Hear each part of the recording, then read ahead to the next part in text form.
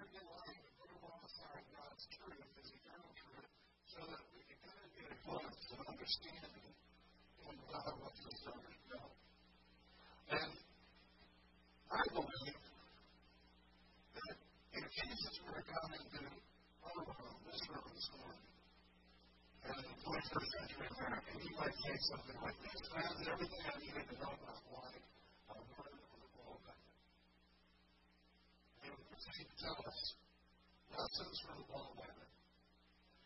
Now, we've already covered a few of those already, right? I'm not going to summarize all of them. I'm going to take those with me.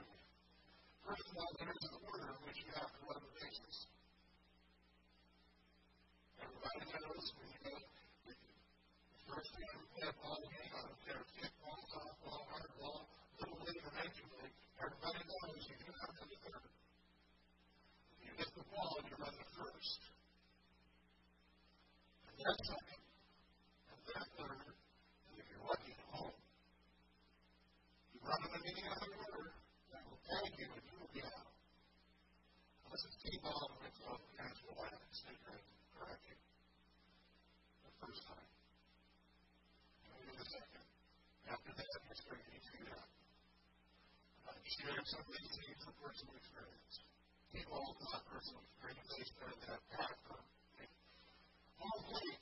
You know, that's the home plate of determining your purpose and coming asking God to help you determine your purpose and giving you the power to accomplish whatever you want to do in life. You have to step up the plate. You have opportunities and choices to make every day. There's a rule about your baseball. It defines what's in, what's out, what's fair, and what's not. There's a rule about your life. It's called love. It is God's truth that gets us from home to first. When a reading of the Testament establishes personal integrity, a lifestyle and a character to reflect Jesus. The first base, we can look at the second base, and that is developing personal relationships along the baseline of trust. You cannot trust somebody that has no integrity.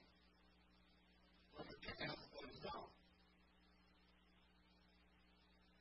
You will be hurt. The second base is a performance, where we accomplish things in our lives, whether it's at work, at home, in school, whatever it is, that's performance. When we accomplish things, that's third base. I'm pointing out that our culture tends to run straight to third. And then occasionally we go, oops, I need a relationship too. And then we worry about character. And we just said before, but it's only finding people. Third base, when we find out accomplish things, we get there by training. And from third base, the goal is to score a home run for life. We have to turn in our character, our relationships, our performance in life to get back to home and accomplish the purpose that God gave us. That's a brief overview. If anyone wanted that fleshing up, you can go to our webpage, 3lsb.com, and you can hear the sermons. I put out a lot of stuff, but they're there. MP3, and you can download it to your iPod and use it with friends. I would recommend that you do that if it's on there. I'm really expecting a lot there, guys. Thank you. Before we're talking about second base, the relationships that we have, people and relationships. Second base is one of the most important bases in life. This is the base where most of us get hurt. Because of our own mistakes and because of the mistakes other people make, we try to get to the second base and establishing relationships. We get hurt. And it definitely hurts us. There's a lesson I want to take from culture, our culture, our society.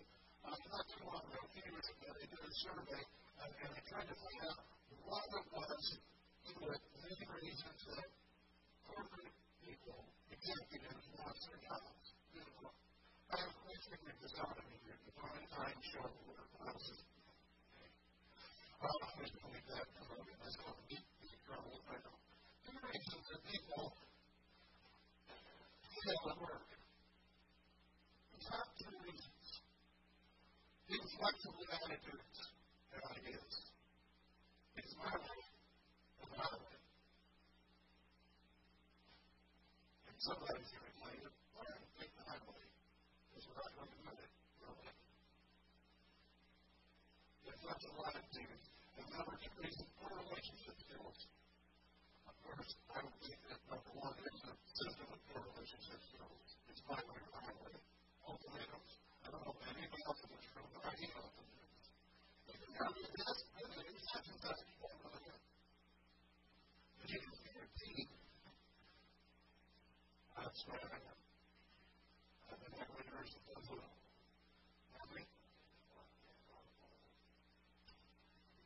Okay, go ahead. That's right. That's right. But let me give you some lessons from our lives. Some things that I've observed. No one in your right mind sits down and one should betray his or her integrity or something of less value. There's another thing about this. Is that your integrity really only worth saving 20 hours on handbook games?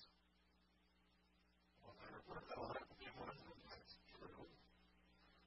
But this was my thoughts. Well, I'm like, some people back sell, they pay me for 20 hours. Sometimes, no one gets out of life to trade his or her marriage for something less valuable. When we do it, when we put our desires above God's strength, the character He wants us to develop.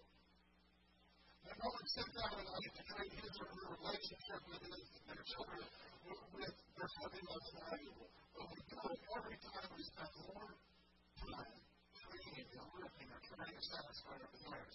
Every time we use our time and talents and focus on what's under besides relationships, our families, we're choosing that thing over those people. You see, what we do with our time is more important than what we say. We can say our family is the most important thing in our life, and I see them for an hour on Saturday. Yeah. I wonder why. You say that being in church, being involved with God's family is important, but we don't do it. We don't act like it. What we do with our time is more important than what we say is important to us. I first take a moment to take a lesson from the life of Jesus. James and John came to Jesus with a simple request. Simple to say. I stop every time I read this request because they think of me like, what do you think? I understand there's a really possibility James and John, the apostles, were actually cousins to Jesus. That their mother and Mary were sisters. Now, if that's the case, makes this even more interesting. How they are cousins going on because they were doing stuff with the cousin aspect going on. So these two guys come to Jesus and say to him, "Well, what did you let her ask?"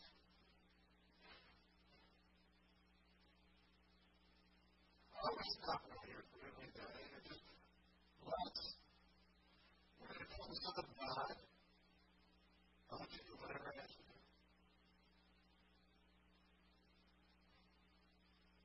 And Jesus was always more gracious than I am. Said, "Sure, what do you want?" "Want something else," I said. And he said, "Jesus, when you take in charge, when your people come to this world and you rule everything, then we be in charge right under you. We're not looking to be in charge of everything because I should have that, but we want to be like tied for number two. Whatever I get, whatever I do." And he said, "You know what you're asking for?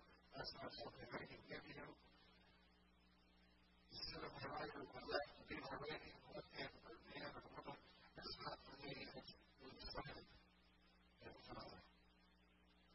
Now, the other two disciples heard about this. They became indignant. Well, remember we did that word earlier? That means kicked off.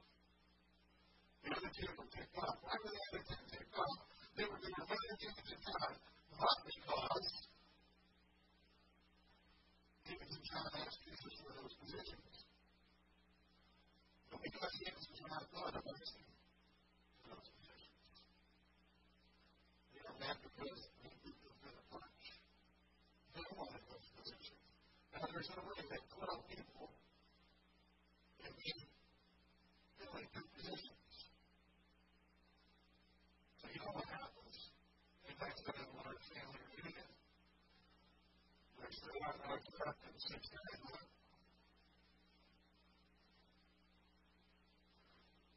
Why is he ill? This is the problem. People who come around the place and are going to serve. Why? Because every one of the 12 disciples wanted to be in charge. They wanted to dominate and lord it over once everybody else. And not a single one of them was willing to be lost by anybody. I identified that. That's why there's a lot of evidence. I mean, for me, I won't tell you what I'm going to do. My friends will tell you I can like that on a lot of them. Right? That's something you have to do. I don't know what it was for. Jesus calls the 12 disciples together and he said, you know, the those who are regarded as rulers over the Gentiles. And he's talking to Jewish people, so he's basically saying pagans. You know, those pagans. Their rulers, they're in charge, they lord it over others. And their high officials exercise authority over them. Not so with you.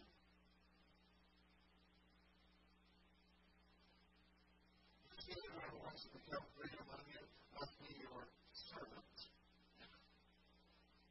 And whoever wants to be first must be slave of all. I mean, first of all, servant. That's hard enough. It's well with it. You need someone butler, maid. That's pretty hard to swallow. But then you have to go so far to say, you have to be the slave. And a servant now is quit and go to another job. Slave stuff. And then we come to this one. Look at the Son of Man. Even all Jesus says, even I did not come to be served, but to serve.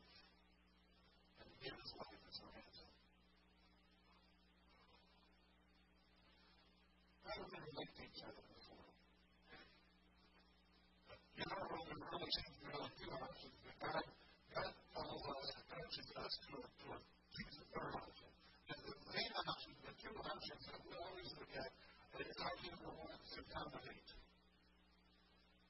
You lord it over. That's what Jesus called lording it over, to dominate. It's a self-serving heart that seeks to control others. I must be in charge. And that's fine. You run into another person who has to be in charge. And the irresistible forces needs to be one of it.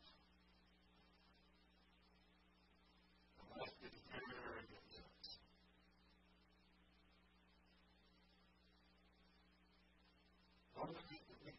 The other option is to be before that. Option number two. If the option number one is to dominate, everyone else around in order over them, or you can be a format. The way we usually look at things, you can be the one that's lording over. A self-permitting heart that says, hey, please control me.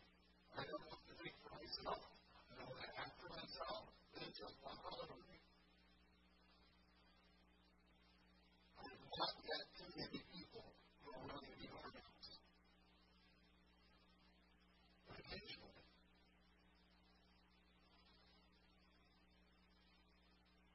now, how would a person like me who's really the best thing that ever happened to them is to get hooked up with a doormat? Because now they're probably got somebody else having to do it. Maybe that's very healthy. You think you get away with it here, then you say, I think you get away with it over here, and then we go down the road. But that's the way we look at life. We tend to think of either being in charge or being lost. Who's the rock here? Take me to the leader. And we're going to have that way in all our relationships. Somebody has to be in charge. And it's going to be me. Thank you very much.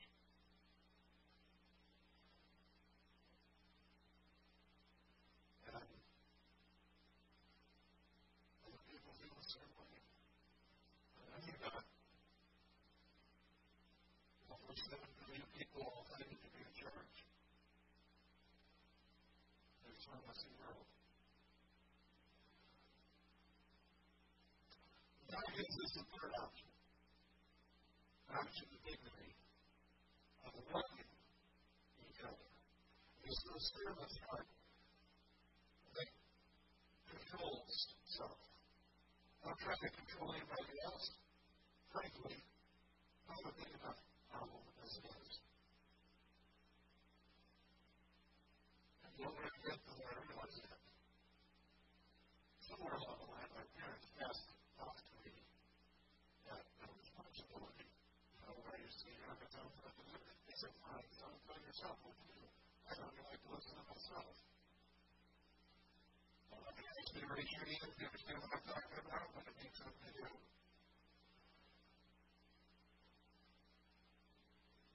Now, I'm going to read some lessons from that little book from the Bible, from the book of Ephesians. This is where we've been reading the last few weeks.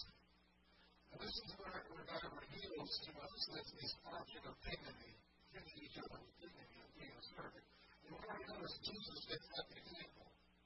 He said, anything in this world be served. He could have. He would have walked into this commercial day and right about I'm doing the right thing. What's wrong? Understand, he didn't have to serve us. He died for us. So he set the example. And in the book of Ephesians, the Apostle Paul writes to this church, he gives some advice about relationships. Now, I'm about to read a passage that Pastor Kevin Leonard says it's all identical in the Bible. Then there's a black highlighter, and then the yellow one. So I sort of read this with your interpretation. But let's try to remember there are 3 options as we read this. Because in these verses, God calls us to a principle that I call mutual voluntary submission. First, the Apostle Paul in chapter in Ephesians says, here's a rule for living with God's Holy Spirit in your life. One of the rules is you will submit to one another out of reverence for Christ. I started thinking about that from when I read the 2 options, a boss and someone's a boss. We know the person who's boss has to submit to the boss.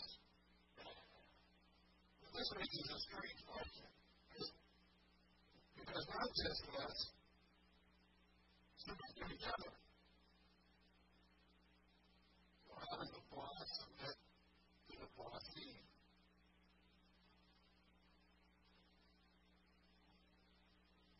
Having a good relationship, well, this is an example of 3 two-sided mutual application. Now, I have a question. How can we submit to each other? The first one is, your wives will submit to your husbands as you do to the Lord. Secondly, don't walk in the bullshit. Thank you. Wives, submit to your husbands as you do to the Lord. For a husband is the head of his wife, as Christ is the head of his body, the church. He gave his life to be the Savior. And the church submits to Christ, so you wives must submit to your husbands in everything.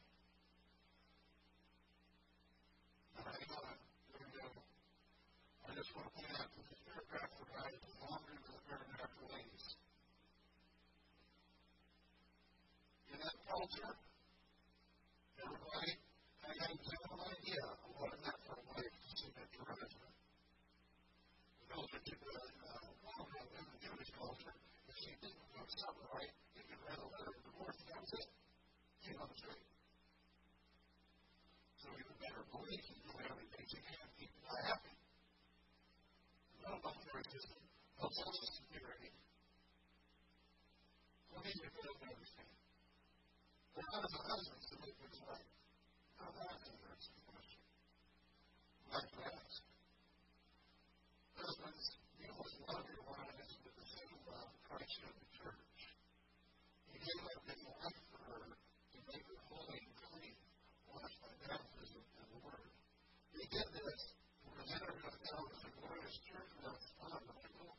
other blemish.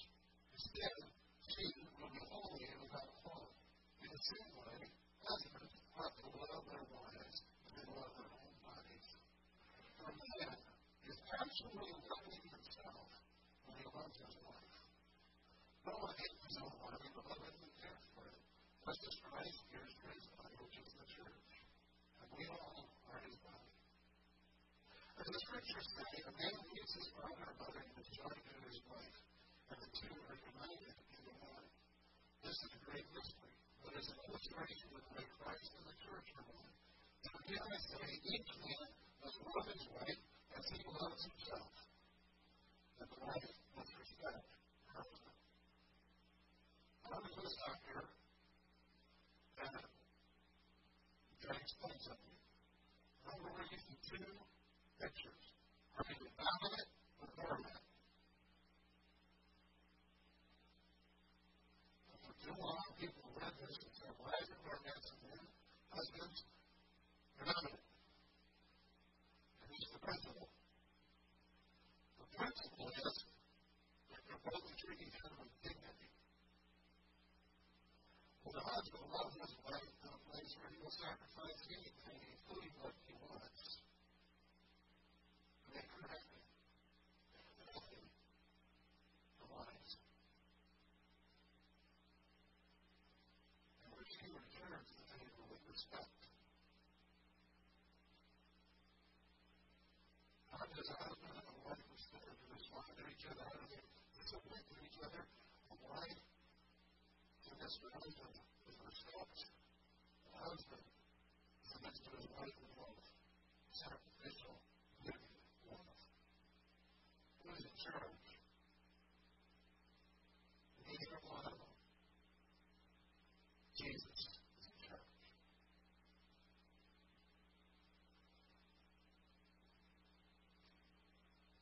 Okay. That's it. Husbands and wives. Let's talk about children and parents. Everybody knows the children are respected to their parents because they don't think they're going to work it out. Whichever works. Paul said that children obey your parents because you belong to the Lord. This is the right thing to do. Honor your father and mother. This is the first of the 10 Commandments. And this was a promise. And this is the promise. If you honor your father and mother, you will live a long life full of blessing. Okay? Children will submit to their parents by obeying them. Everybody knows that. But how does a parent, a father in particular, how does a parent submit to his child? Not only do you fathers, don't make your children angry by the way you treat them. Rather, bring them up in the discipline and instruction approved by the Lord. We submit to our children by teaching them and caring for them the way Jesus would.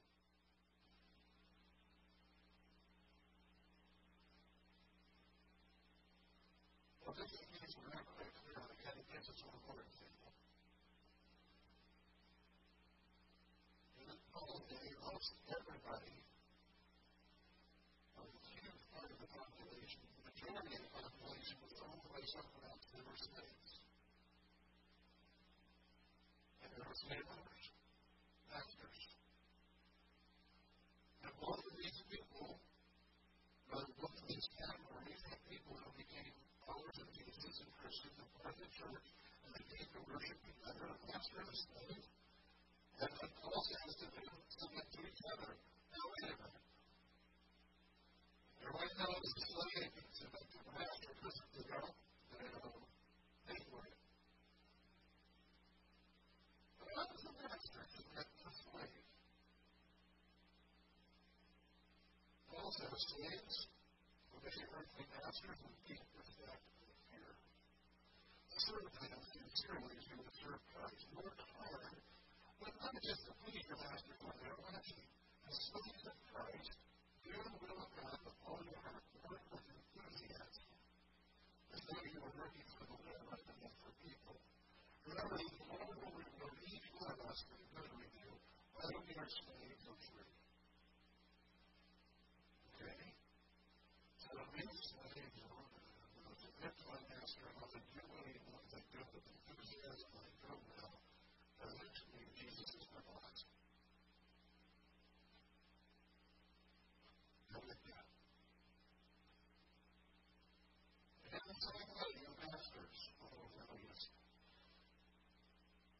master says, treat your slaves right.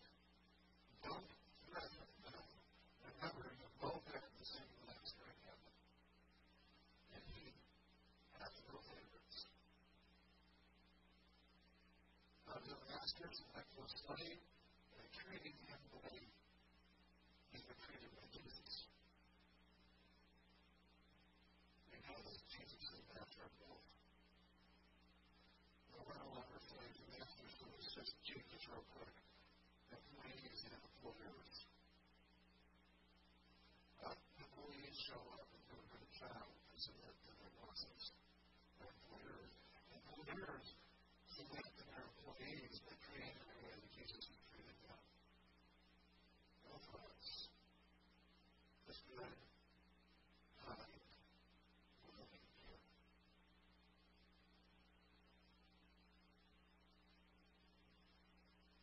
In relationships, God calls us not to be dominant and to boss around and to boss other people around and control them, and not to allow others to control us because we're part of it, but to stand with dignity, side by side, and say, I will serve you because I love you. And allow others to serve us because they love us. You see, there are three things that are going to last forever. God, God's Word, and people.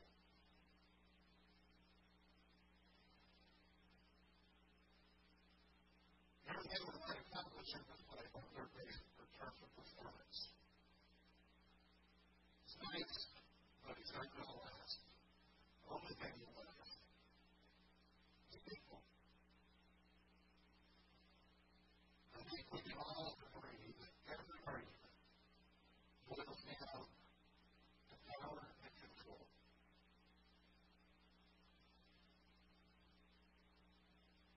The desire to be in charge, to dominate, and refuse to be a doormat, other than somebody else can say how to do it.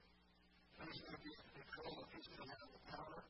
Well, whoever is biggest and meanest and toughest, or the top fastest or meanest.